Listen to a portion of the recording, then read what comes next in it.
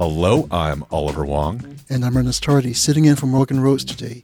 You're listening to Heat Rocks. Every episode, we invite a guest to talk about a heat rock. If Morgan was here, she would say flammables. I always like that. Today, we return once again to the purple one, Prince, and his 1986 album, Parade. Les enfants qui mentent ne vont pas au paradis. Okay, merci. When I lie awake in my boudoir, I think of you, dear. Do you think of me, or do you lie, Perhaps this comes as no surprise, but no artist has appeared on Heat Rocks as often as Prince. Today marks number 4, and he becomes our first-time quadruple crown winner on the show. Obviously, it speaks to his legacy as one of the greatest musical talents in American history, but it's also because he seemed to use every new album as an experiment to tinker with his sound and style, and perhaps no album represents that mercurial spirit more than Parade. Ostensibly a soundtrack for Under the Cherry Moon, Prince's cinematic follow-up to Purple Rain, Parade came out a full 3 months before his movie did, which is just as well since the film was universally panned. In contrast, Parade became one of Prince's most critically and commercially successful albums, and it helped that its lead single, Kiss, was a mega smash. But more than just one hit tune, Parade found Prince and the Revolution at their eclectic best, with an effort that jumped from jazz to soul to a touch of French pop to, of course, funk. It's been described as an album that doesn't fit into the rest of Prince's catalog, which feels like the most Prince thing that you could say about it.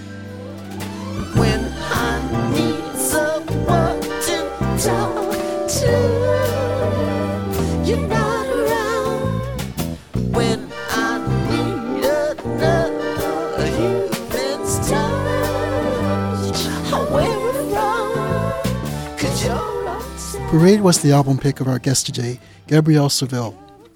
Miss Seville is a poet, a scholar, and a historian, all of which fuse in her performance art. Born and raised in Detroit, she's traveled the world amassing information and asking questions about the politics of identity and how identity, that of race, gender, sex, sexuality, class, is made, fractured, and remade against the canvas of the larger world. Currently a professor at CalArts in the Critical Studies Department, which is where I first met her and began exchanging playlists of old-school Detroit house and techno, what strikes me about her work is that the intellectual rigor is matched by boundless empathy.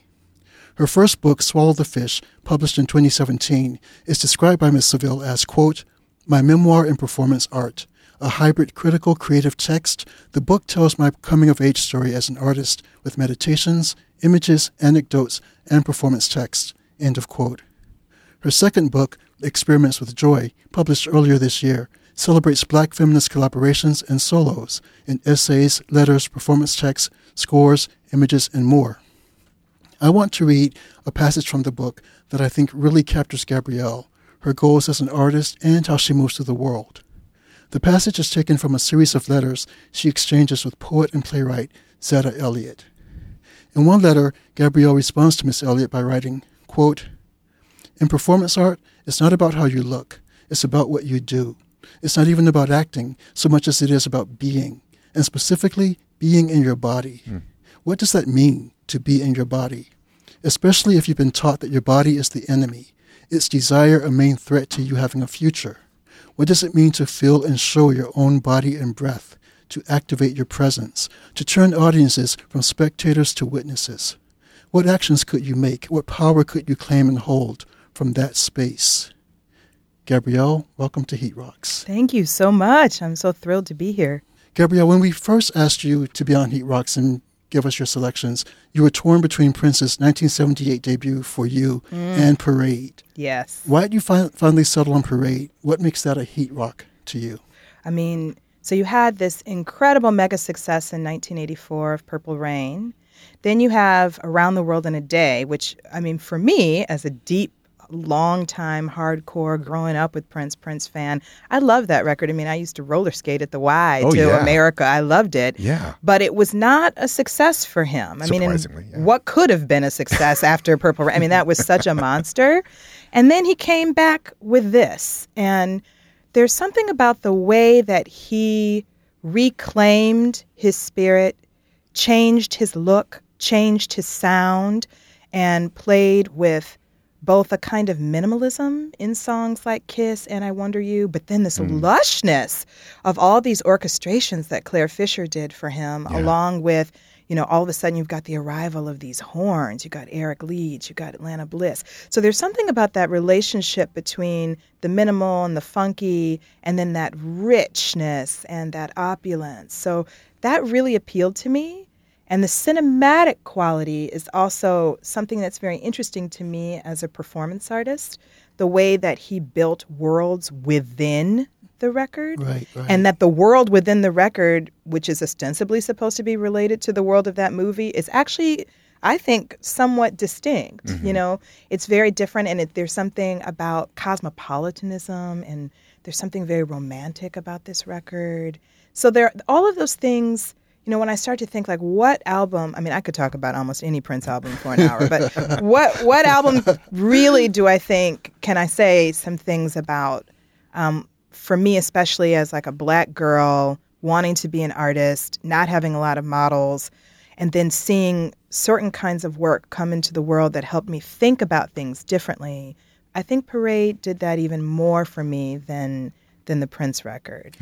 What's interesting to me about Parade, what you were saying about its predecessor not having been that successful, and especially in comparison to Purple Rain. One of the things that's interesting to me about Parade is it almost feels like Prince is recalibrating in a lot of ways. On one hand, he's sort of cleansing the palate and saying, if you couldn't get into the other one, you're not going to, here's some real challenges. Yet at the same time, he's giving you something like Kiss, which is such like a pop classic. So he's doing both. He's both issuing you challenges and saying, okay, I'll give you what you want to the extent that I can give you what you want, because Prince never just gave you what you wanted, right? Never. Even when he's like, here's pop, there's a challenge. He gave you what you didn't know you wanted. Exactly. So one of the things about Parade is I think he's doing both simultaneously. He's going even further in terms of experimenting with what the audience can take and what he and his band can produce. And he's saying, I'm also going to stretch the boundaries of what you think of as pop. Absolutely.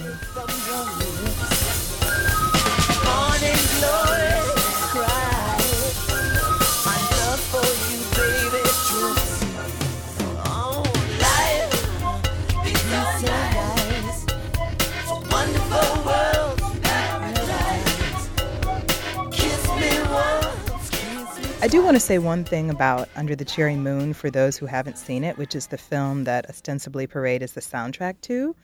I love Under the Cherry Moon.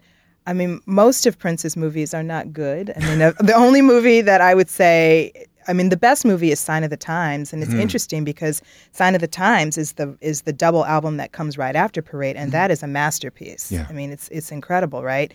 But I love Purple Rain, but as a film, come on, friends. They throw Apollonia in the trash. Come on. But I could quote you that, but come on. Right. And then Graffiti Bridge, that's another record that I love very much. But as a film, come on. This movie, however, it is unsuccessful in some ways as a film, but there are some things about it that are interesting to me. And that one, he was like, this needs to be in black and white. 2, I need to die.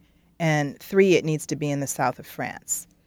And that last piece, when they were like, why can't we just film this in Florida? Why does this need to be in the south of France?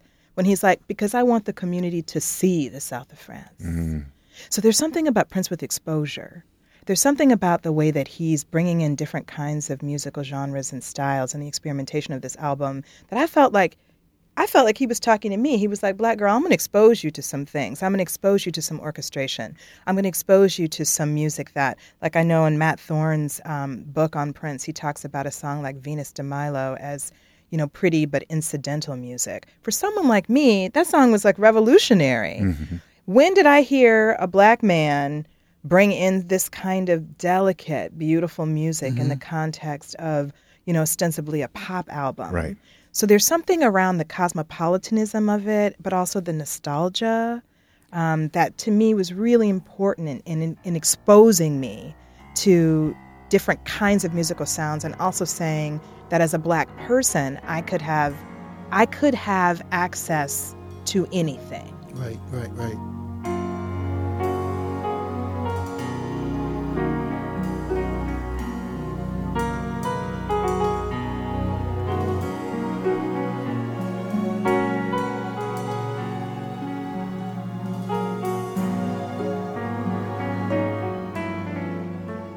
So can we cycle back a little bit in terms of when you were growing up? Was this an album that you picked up right away when it first came out? And likewise with the movie, did you rush out to see it? And I'm going to add a third question to that, is that how did the soundtrack prepare you for the movie? Because it's very unusual to release a soundtrack before the movie comes out, let alone 3 months before the movie comes out. Right. Well, okay. So first I have to really give props to my older sister. Shout out to older siblings like set you up for musical love. And my older sister had excellent musical taste, except for some of that 1970s Horse with No Name America stuff that she was listening to, which I didn't care about. But she really, but she had Rick James, she had Prince, she had the Double Dutch Bus. She had it. And so probably even as early as 1999 or Controversy, and my god sister, I got to name her, and my god brother, they had all these records. So whenever there was a Prince album that was coming, I heard it. Yeah. One of those older people got it, and we all listened to it. Now, I immediately listened to this record, and it was so like melancholy and emotional and romantic and really different than what I remember Around the World in a Day being. And me liking it, but being a little afraid of songs like Sometimes It Snows in April, because it was like, what does it mean to be so sad? Yeah. What does it mean to say that you're sad and to be emotionally vulnerable in that way? You know, as a prepubescent girl, you're attracted to that. You want to be able to do that, but that's also really terrifying. So there's that experience that I had kind of coming to know and love those songs. But then I remember going with Lainey Walker as soon as we could to the Americana Theater in Southfield, Michigan, right outside Detroit. Because as Ernest knows, there aren't that many movie theaters in the city of Detroit, so you got to go to where white people are to go to the movies. And I remember that the film Under the Cherry Moon confused me. So I was like, first of all, why is this, like, what happened to the color? Because remember, it starts in color, and then 2 minutes, and I was just like, is something wrong with the projection? I really didn't have any idea of what I was about to see, so that was one thing. And then the idea that he would die. I didn't understand that at all, and I remember saying to Lainey, like, is the movie over? I just couldn't understand what was going on in this film. But then I remember he had these like finger waves. He had like that Josephine Baker curls on his face and these waves. And, you know, he was both a gigolo, but he was also kind of like louche. And later I would come to understand it's almost like the Nicholas brothers. He's just like this 1920. That's what I'm saying, people. You got to see this movie, because what he's doing in that movie is writing himself into a kind of cinematic history where he didn't get to see himself. I feel like he made a movie that he wanted to have been able to see as a child himself. And that kind of gesture, I know in my own performance practice or in my first book, Swallow the Fish, there's a whole sequence that I do called Fat Black Performance Art, where I just take all these classic performance art actions, you know, Carolee Schneemann with The Interior Scroll or Karen Fenley and Smearing the Chocolate, and all of a sudden I just make it be like a fat black woman who's doing it. That kind of insertion into a particular history, that is really what Prince is doing in Under the Cherry Moon. Yeah.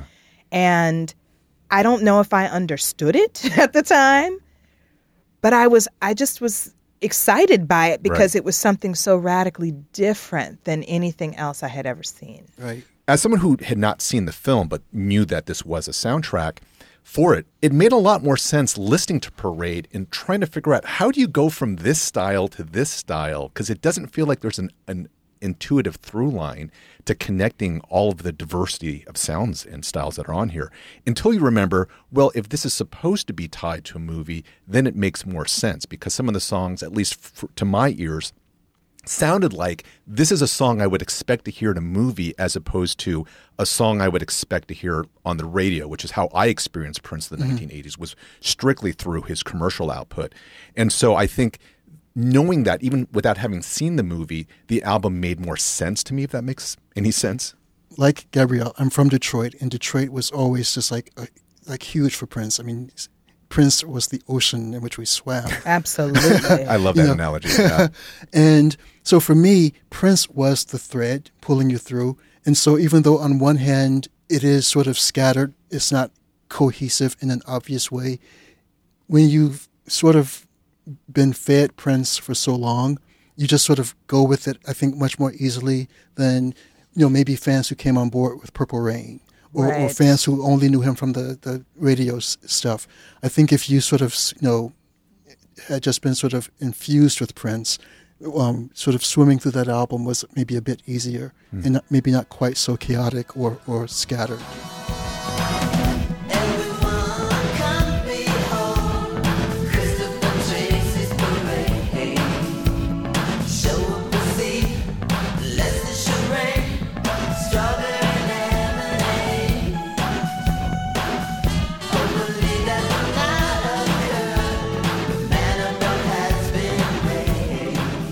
You mentioned your sister and her influence on your musical taste, and one of the questions I had for you was if you could talk a little bit about Detroit's relationship to Prince and how that relationship shaped your relationship to Prince, because what you're saying about your older sibling being into Prince and then cousins and neighbors. I mean, it's really difficult for, I think, people who didn't grow up in Detroit to realize just how huge Prince was. And so for me, when I'm hearing you say, my sister had Prince and she had Rick James and she had the Double Dutch Bus, I can't think of any place where kids, listening to the radio, were primed with such extraordinary a diversity of sound, a diversity of genre. That's why techno came from Detroit, right? And so it makes sense to me that you, as a young girl, were already just like deeply immersed in all this music, and that Prince would be one of the anchors that you grabbed hold of. That is so well said and so true, because I think that, if you listen to like WJLB or you listen to the Electrifying Mojo or you listen to these incredible DJs who were eclectic and were playing the B-52s and were playing Kraftwerk. I remember listening to Pocket Calculator on Black radio. Yes, what it all was, and I remember my godbrother loved Elvis Costello. It just was real.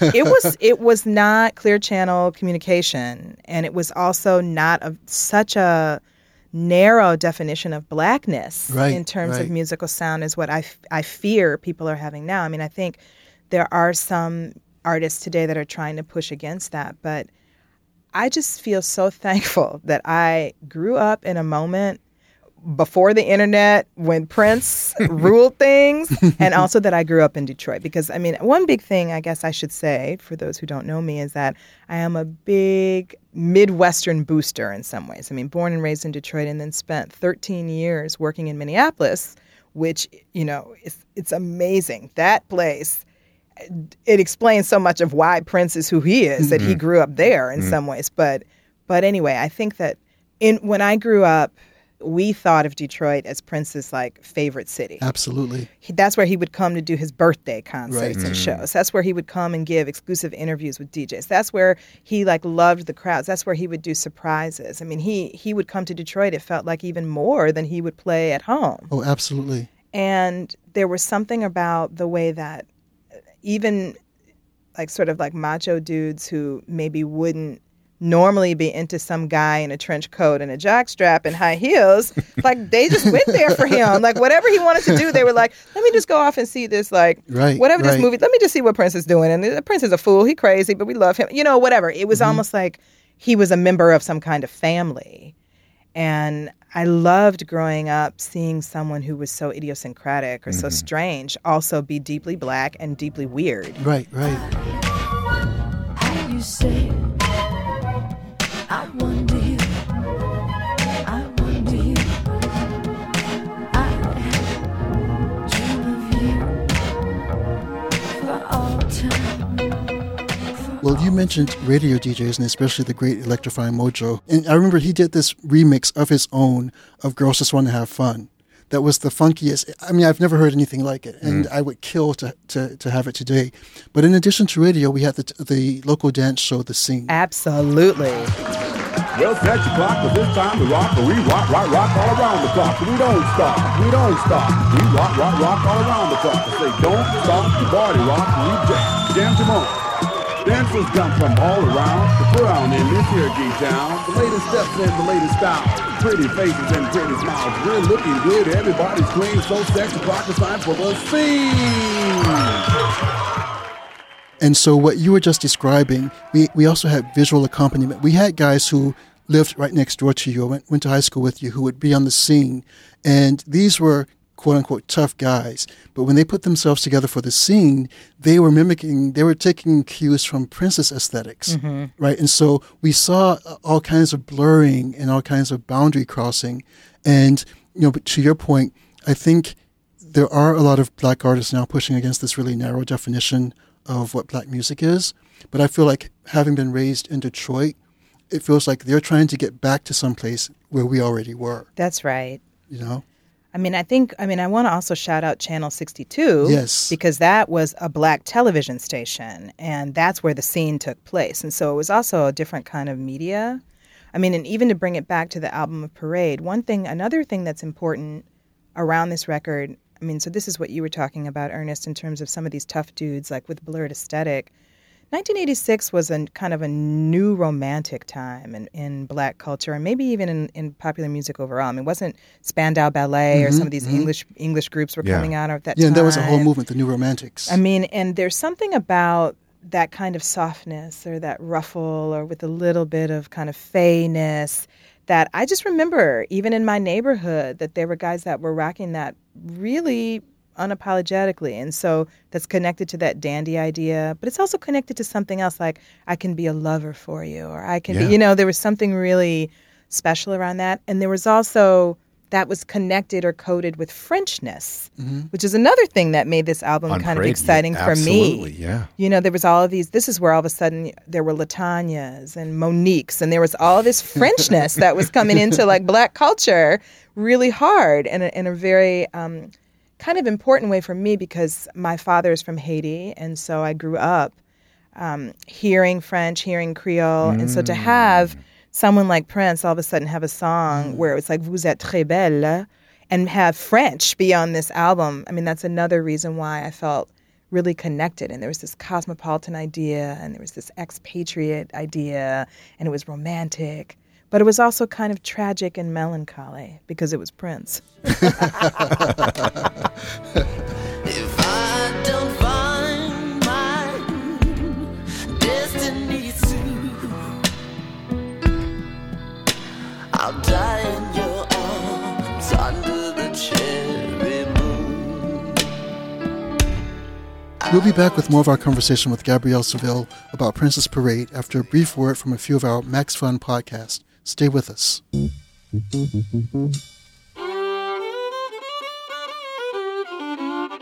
Hello, my name is Tusk Henderson, and I am an outdoorsman.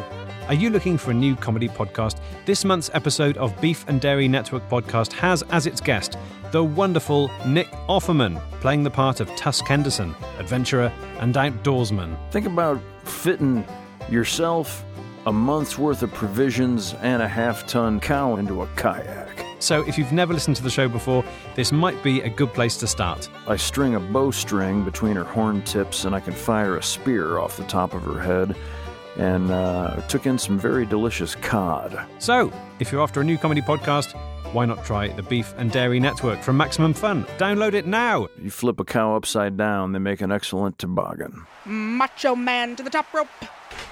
The flying elbow. The cover. We've got a new champion.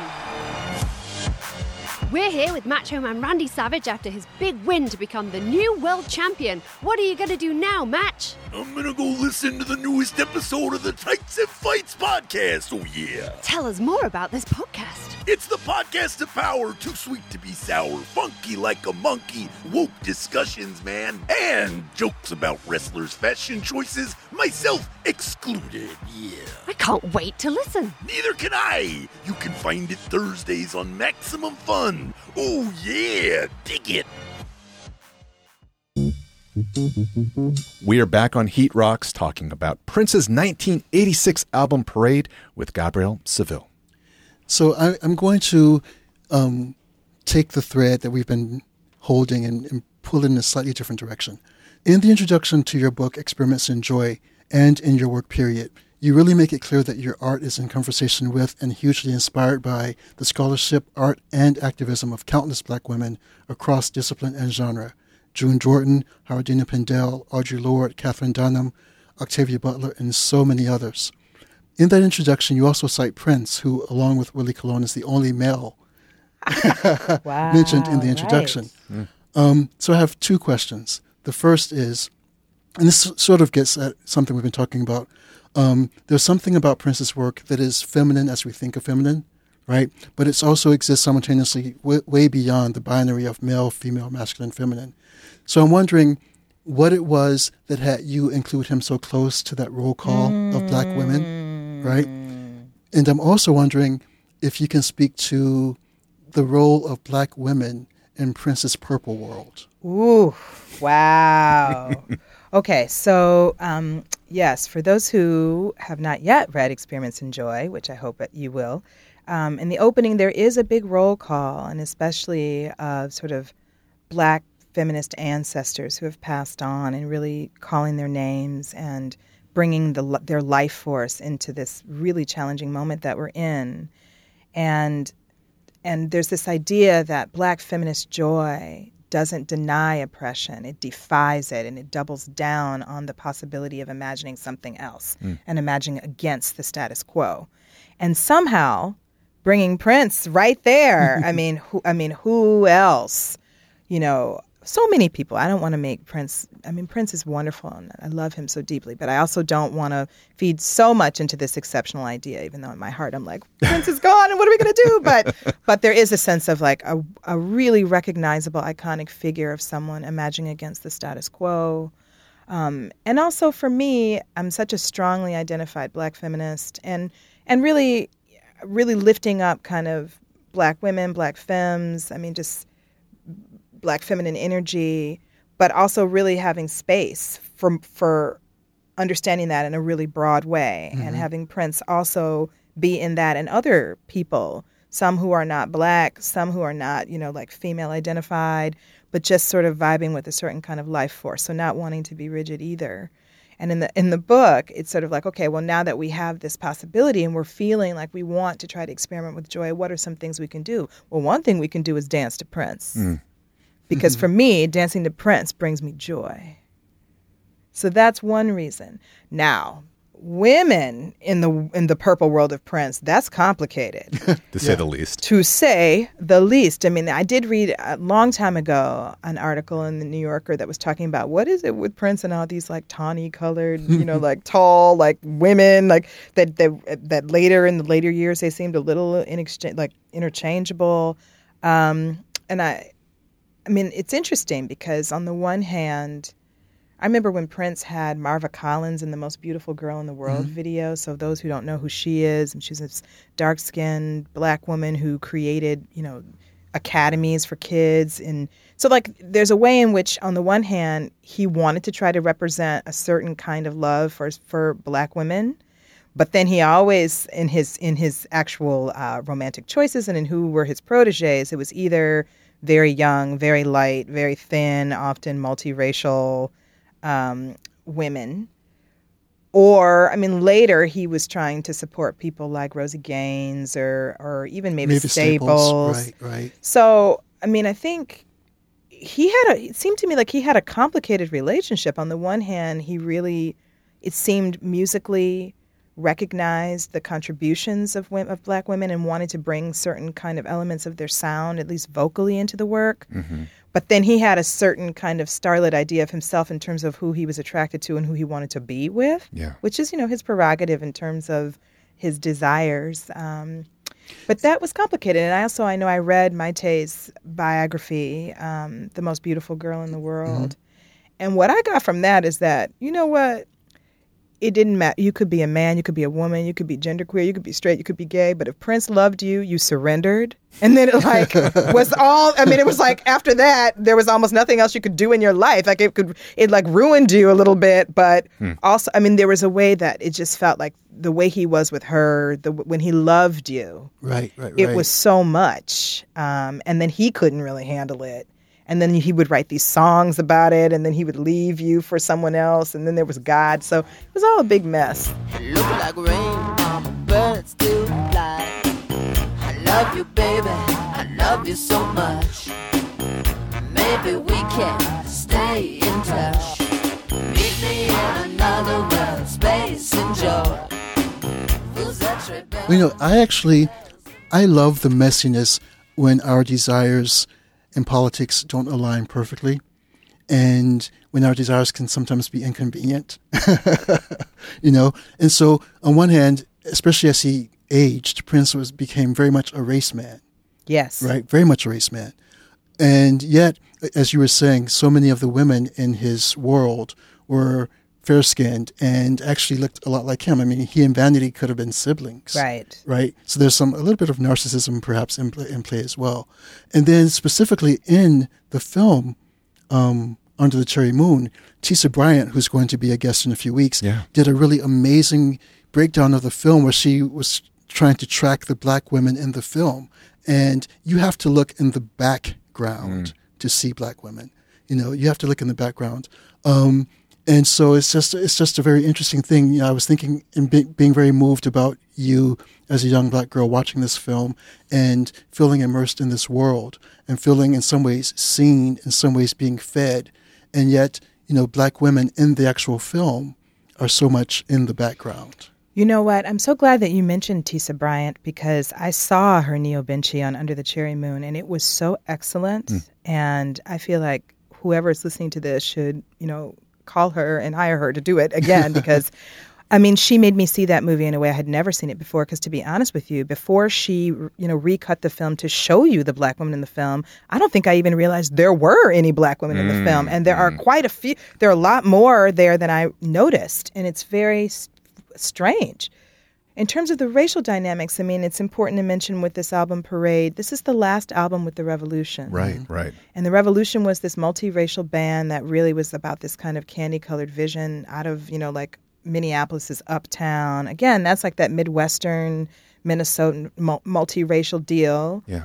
And there's something around, it's interesting, like Kristen Scott Thomas as the lead, as the female lead in that movie. That's so odd, and it might have been her first. It was her very first. Film role. Yeah. There's something about the way little Gabrielle, looked at who that was. See, this was a different racial moment. Maybe this is something around disidentification. I didn't not see myself in that movie. Maybe at that time, because there were so few representations of black women on the screen, I was very used to swapping out or being able to project or understand that someone that didn't look like me could be my avatar. Now, strangely, then the more there were representations, then the less easy it was to be able to look at things that didn't look like me and be able to make it work. You say, I wonder you, I wonder you.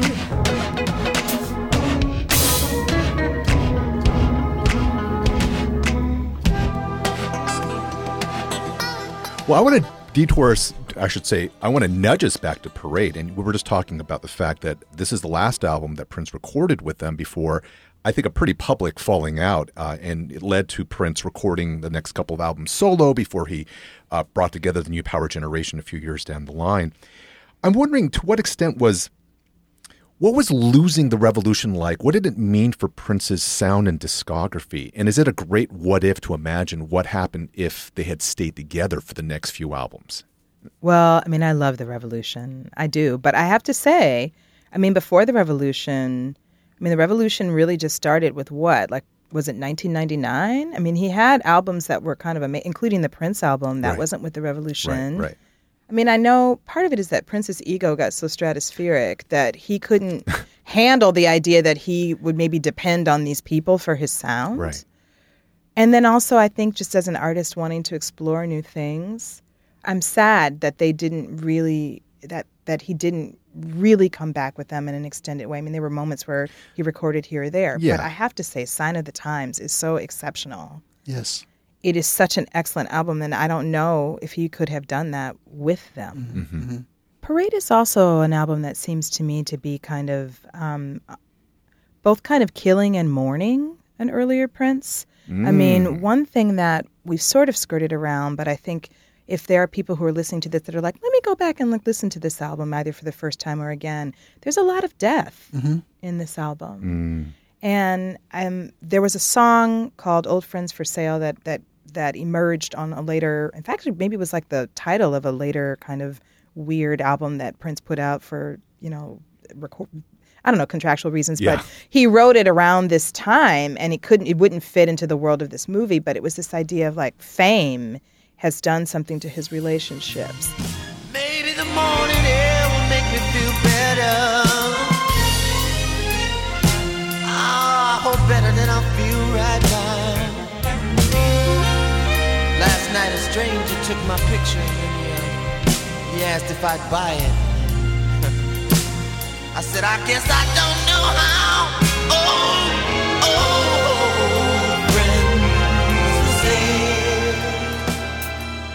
It's almost like this is the beginning of Prince, the movie, the mega rock star, starting to feel differently about himself and his relationships and all that world building that happened in the earlier albums, Dirty Mind, Controversy, 1999. It's like, that was like, he was like a critic's favorite. And that was like, to me, those are deep Detroit records. Like not everybody was super into Prince, but in Detroit, those records were really big. And then he became this global superstar. And then what does that do? So all of a sudden there's like, sometimes I feel so sad, or sometimes, Tracy died, soon after a long fought civil war. I mean, what's going on there in terms of his sense of himself as a maker, as a creator, and what's possible? And maybe that had to die in order for some other kind of work to exist. And I think that might be why, for me, Sometimes It Snows in April is one of his most moving and affecting ballads. I think it's one of his most amazing performances because he so inhabits that sadness. And even though, he is a fantastic actor, to be a good singer, to be a great singer, you have to be a great actor or actress, right? And he really is. And I don't know if people, when they talk about how extraordinary he is as a musician and a songwriter, his performances, as an actor, performing these songs, inhabiting these characters. And, I was older than you when I heard Sometimes It Snows in April, and it kind of shook me a little bit because the sadness just sort of wafts through the speakers. I used to cry for Tracy 'cause he was my only friend. Those kind of cars don't pass you every day. I used to cry for Tracy 'cause I want to see him again. But sometimes life. And I think Michelle Ndegeocello's cover that she recently did just like really nailed that element, that quality of it. Sometimes I feel so sad. Sometimes I wish that life was never ending. All good things they say never last. I just want to add on that, I think it's notable that it's one of the songs that Prince would often close his performances with. And why choosing that, given the immensity of his catalog, why choose that? And it's also, of the various songs on this album, I could be wrong about this because I didn't go this deep into the discography to figure this out. I want to say it's also his most covered song off of this particular album. I mean, the covers of Kiss are perhaps a little bit better known thanks to Tom Jones and Art of Noise. But if you look at the number of people who have covered Sometimes It Snows in April, it's a really long list. And I think there's something about, I'm just thinking, you were saying before, Ernest, about performance and that to be a good singer, you have to be a good actor. And the ways in which actors have their favorite moments from other actors. They like quoting that performance. Right. And so right. there's something to, when you choose a song to cover, why are you choosing that particular song? And I think perhaps it speaks to that dynamic you're pointing out. Always cry for love, never cry for pain. He used to say so strong, oh, unafraid to die, unafraid of the death that left me hypnotized. No, staring at his picture, I realized. If I can just make a quick plug too, is we had Michelle on the show to talk about Purple Rain, and this was about, at this point, maybe about a year ago.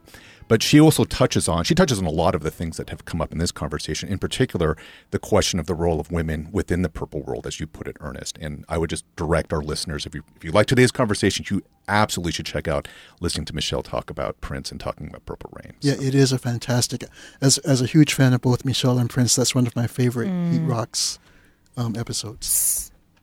It's hot. So bringing this back again to Parade, what is your fire track off of this album? What's the favorite cut for you? Okay, I know this is a little astral, but I have to admit, I love Life Can Be So Nice. You're so nice.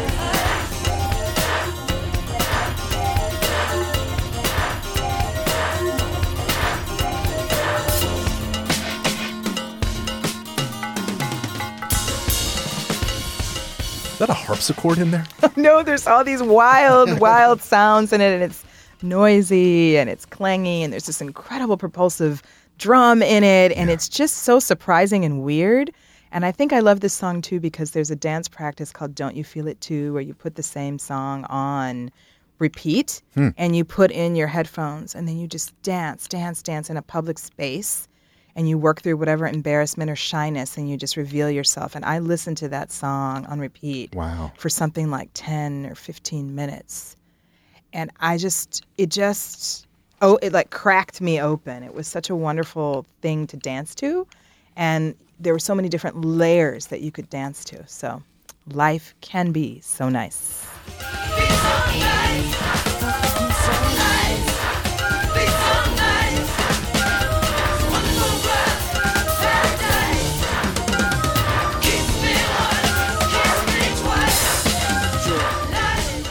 Ernest, how about you?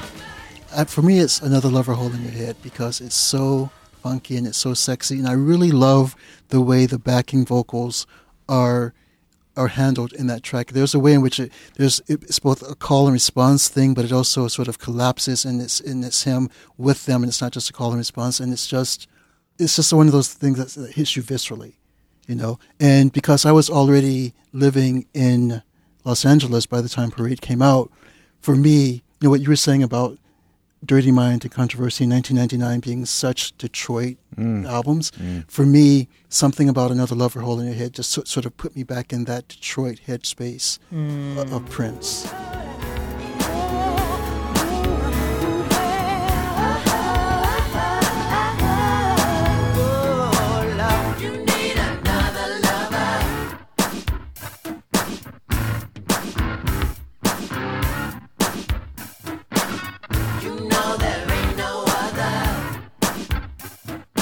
I'm going to be the basic person here and say that my fire track is Kiss because it was certainly my introduction to Parade.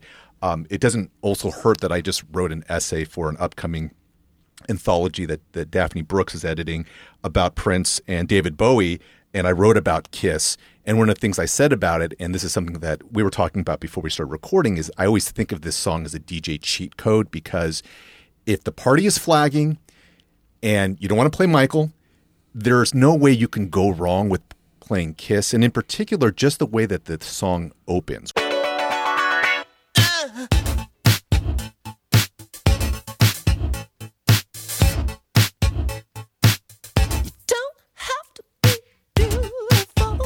It is the easiest track to drop in if you can just count 4, because that's all you got to do. The audience knows it's coming within just those few heartbeats, and they're 100% in.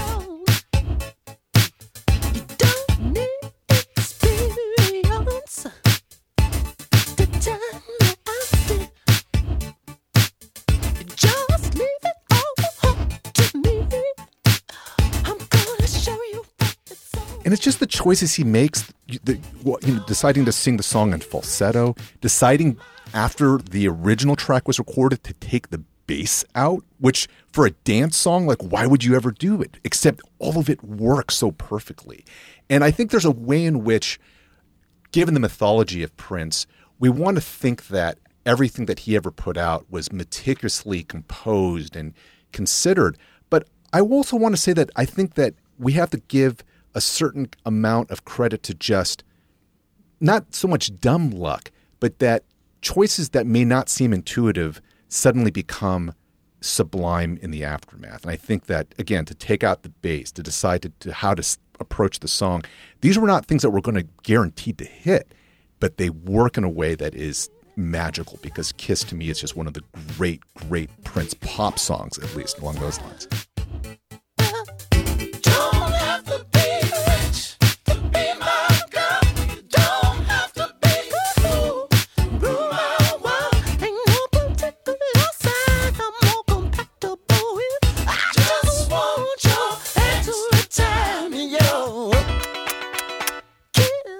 I always think of it alongside When Doves Cry. Another one that, should not work if you look at what it's doing and what it is not doing on paper. And yet it's a classic. And what we were saying before about Prince pushing the boundaries of what pop is.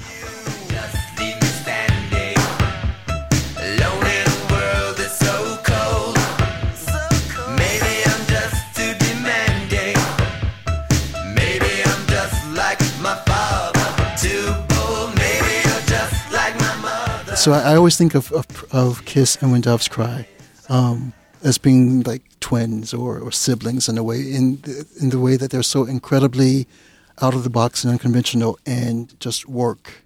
As a writer, I have to say one of the things that makes me just laugh and happy is in Kiss the lyric, "Act your age, mama, not your shoe size." I mean, that's a great school. Yes. And here's a man who has written some sublime lyrics, whose pen is without peer, and for him to drop that, in there is just, I love it. Do either of you have a favorite moment on this album? And for me, originally I thought it was going to be the opening to Kiss, which I do think is a perfect moment. But listening to the album as a whole rather than as a series of different singles, I think the point that always surprises me and catches me off guard, but for this reason is also one of my favorite moments, is that transition between the end of I Wonder You and how it just seamlessly goes into the beginning of Under the Cherry Moon. Because you don't expect, given the sound of the two songs being so different, and yet somehow it works really, really perfectly.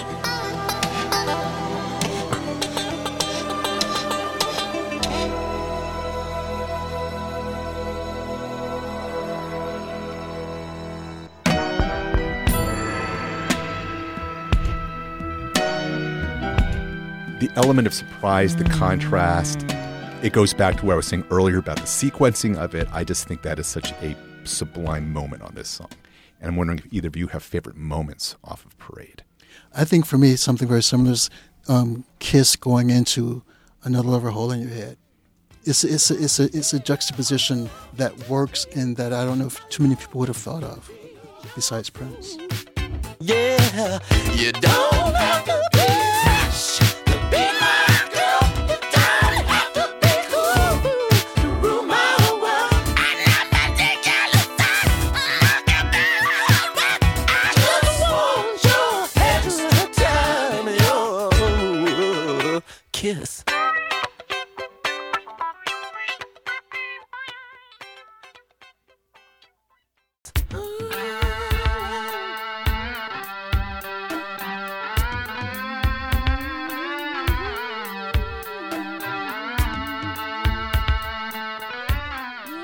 Well, it's interesting because I, too, love a transition. And I think, for me, one of the most interesting and exciting transitions in this record is from the end of Christopher Tracy's Parade and the beginning of New Position, because when those drums start to hit in and you realize, okay, there was that Sgt. Peppery looking whatever this is, and then now all of a sudden we're back in Prince.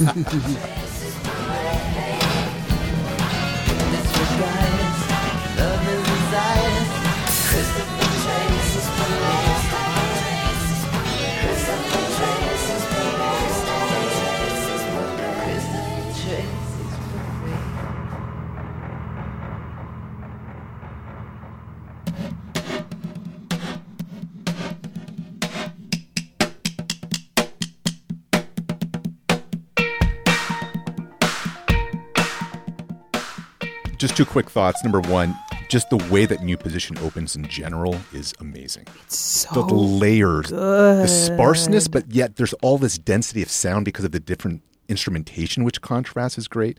The other thing that I thought about too is maybe it's not a coincidence that a room full of people who at least partly make their living writing are into transitions, right? Because exactly. This is what we always they're so hard, yeah. Game recognize game, right? We probably could have gotten to this a little bit earlier, and this might be a controversial question to ask. Where does Parade rank within the Prince discography? Oh, don't make me. Oh, sorry. Don't make me do it. Oh, that's like, I don't know, ranking my friends, ranking the children I don't have. Well, is this your favorite Prince album? Not necessarily. But I love different Prince albums for different reasons. I love Love Sexy. You know what I mean? Yeah. And Love Sexy would not be anyone's number one Prince album, but I remember him being naked on that leaf and going and listening to it, and it was on a, anyway. I think that for me, first of all, there's like the Prince of pre-Purple Rain, and then there's this Prince of the 80s, and then there's kind of Prince of the 90s where I love those records, but they get cheesy. Diamonds and Pearls, the Gold Experience, the Love Symbol album. So Parade is definitely better than all of that. Then especially when we start getting into Lotus Flower and Minneapolis. You remember these albums? These. This is stuff like you have to be a deep Prince head even to maybe even have heard. Yeah. This This is better than that. I do think as an album, it holds up for me more than Around the World in a Day. I think that for me, it's more interesting than For You, his first record. And I think it is on the same quality level for me as Prince Dirty Mind Controversy 1999. I do think that it's there, but it's prettier. You know what I'm saying? And that's Prince is playing with prettiness and he's bringing in the classical. So I'm interested in how, Matt Thorne talks about this record as being a marriage, one of the best marriages ever of pop and classical sensibilities through the orchestration. Mm-hmm. And that is something I don't think he really tried so much before. There's those beautiful strings on Purple Rain at the end of that song. But this is a record where he does that. So I have a soft spot for it. I love it a lot. I'll leave it at that. Yeah.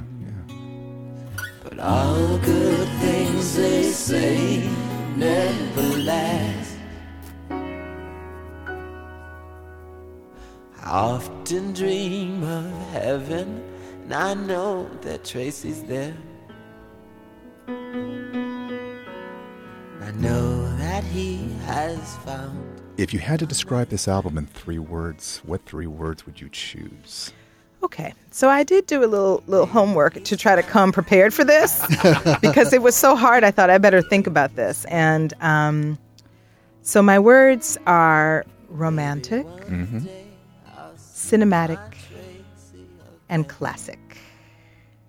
Very fitting. Absolutely. Sometimes it snows in April. Sometimes I feel so bad, so bad. Sometimes I wish that life was never ending. If folks really like Parade, what other albums or what would be the next thing that people would recommend they check out? And Ernest, do you want to lead us off here? Sure. I was thinking of something that works in very similar ways and at the time of its release was as puzzling to fans. And I was thinking of The Secret Life of Plants by Stevie Wonder. Yeah. Right? Because there's the pop hit Send One Your Love. But then there's all this other work that for a lot of fans, especially coming in 1979 after we, Stevie, we thought we knew what to expect from Stevie, even when it's expect the unexpected. But people didn't expect that much unexpected, And I think it's an album that in recent years has been rediscovered by a lot of people. I know that, for instance, Solange has shouted it out as one of her favorites, right? So I think, an album that will probably push you out of your comfort zone, give you a couple of anchors to hold on to, strategically here and there, but also just really broaden your perspective on the artist and what to expect from them. Make sure that she knows it with a flower from your heart. Show him your love. Don't hold back your feelings. You don't need a reason when it's straight from the heart. I thought of Sparkle, written and produced by the great Curtis Mayfield, 1976. And the reason why this came to mind was a few things. One is that it's a departure, I think, for people who, if you have in your mind what the Curtis Mayfield sound is, Sparkle, I wouldn't say is a night and day deviation from it, but it's different enough that I think it might catch people off guard in the same way that I think a lot of folks were not necessarily prepared for how Parade was going to sound based on the Prince albums that came before it. And it's also another case where the soundtrack and the movie don't entirely sync up in the way that you would typically expect. And partly it's because Aretha Franklin singing the soundtrack, but it's Irene Cara and another of the actors in Sparkle who are singing the diegetic songs in the film. And so I thought that was another interesting parallel given the ways in which Parade and Under the Cherry Moon, there is a bit of a divergence between the album as a musical effort and then how the music works in the film itself.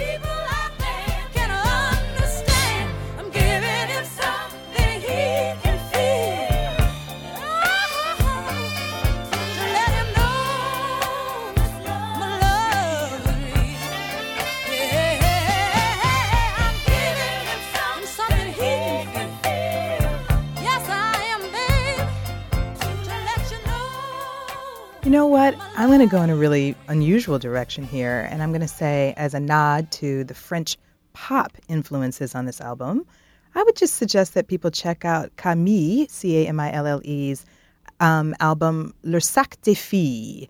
It's like the girl's handbag or whatever, and just it has these kind of beautiful, weird French poppy songs. This artist has been called sort of the French Bjork.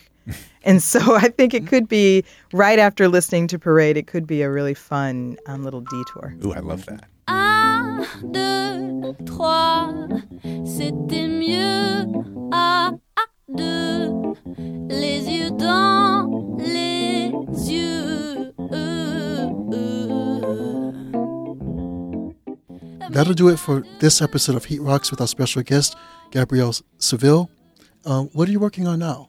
Ooh, it's funny. We've been talking about some French things. I'm trying to finish up a translation that I've been doing of a Haitian poet named Jacqueline Bourget-Rosier that I've been working on quite a bit. And I'm also still continuing to do a bunch of performance writing about diaspora and sort of Black feminist performance practice. And where can people find you? Online, social media? How can people find you? Well, they can definitely go to my website, GabrielleSevilleArtist.com, and you can check out my books at your local independent bookstore near you or online. And recently, actually, just this month, the workbook for Experiments in Joy just came out from an imprint of the Women's Center for Creative Work here in Los Angeles. So definitely go check that out. I cannot recommend Experiments in Joy highly enough. I was telling Ms. Seville that I'm trying to find a way to work it into my syllabus for this coming term, so highly recommend it. Thank you so much. Thank you so much for joining us today. So fun. Yeah. You've been listening to Heat Rocks with me, Oliver Wong, and our guest co-host, Ernest Hardy, sitting in for Morgan Rhodes. Our theme music is Crown Ones by Thess One of People Under the Stairs. Shout out to Thess for the hookup. Heat Rocks is produced by myself, Morgan, and Christian Duenas, who also engineers, edits, and books for the show. Our senior producer is Laura Swisher, and executive producer is Jesse Thorne. We are part of the Maximum Fun family, taping every week live in their studios in the Westlake neighborhood of Los Angeles. Be sure to follow us on Twitter and Instagram at HeatRocksPod. You can find a link to our Facebook group on our webpage, heatrockspod.com. That's where we'll post show notes for every episode, including a track listing of everything you've heard today and more goodies. Again, that's at heatrockspod.com. As we ask every week, if you haven't had a chance to leave a review for us on iTunes, it is a big, big way in which new listeners can find their way to our humble little show. So if you can just take out a minute and leave us a review, please do so. Hey guys, it's producer Christian here. Just wanted to quickly jump in with a tease for next week's episode. Oliver's flying solo again, talking to Jason Concepcion about Herbie Hancock's Thrust. I think the thing about Thrust on this arc is it's part of a general trend towards how virtuosic can we get that I think was happening in music, popular music on the whole at that time. You know, like the Beatles had created this thing of like how virtuosic can we get in a studio, and next thing you know, you have Queen, who's multi-layering full operatic styles, and you have ELO that are taking it to the next level of that. For Thrust, you're really it's a snapshot of a time when that trend line of how much more technical, how much more virtuosic can we be was still kind of trending up. And it was really interesting to me before all that stuff kind of got swept away. MaximumFun.org. Comedy and culture. Artist owned. Audience supported.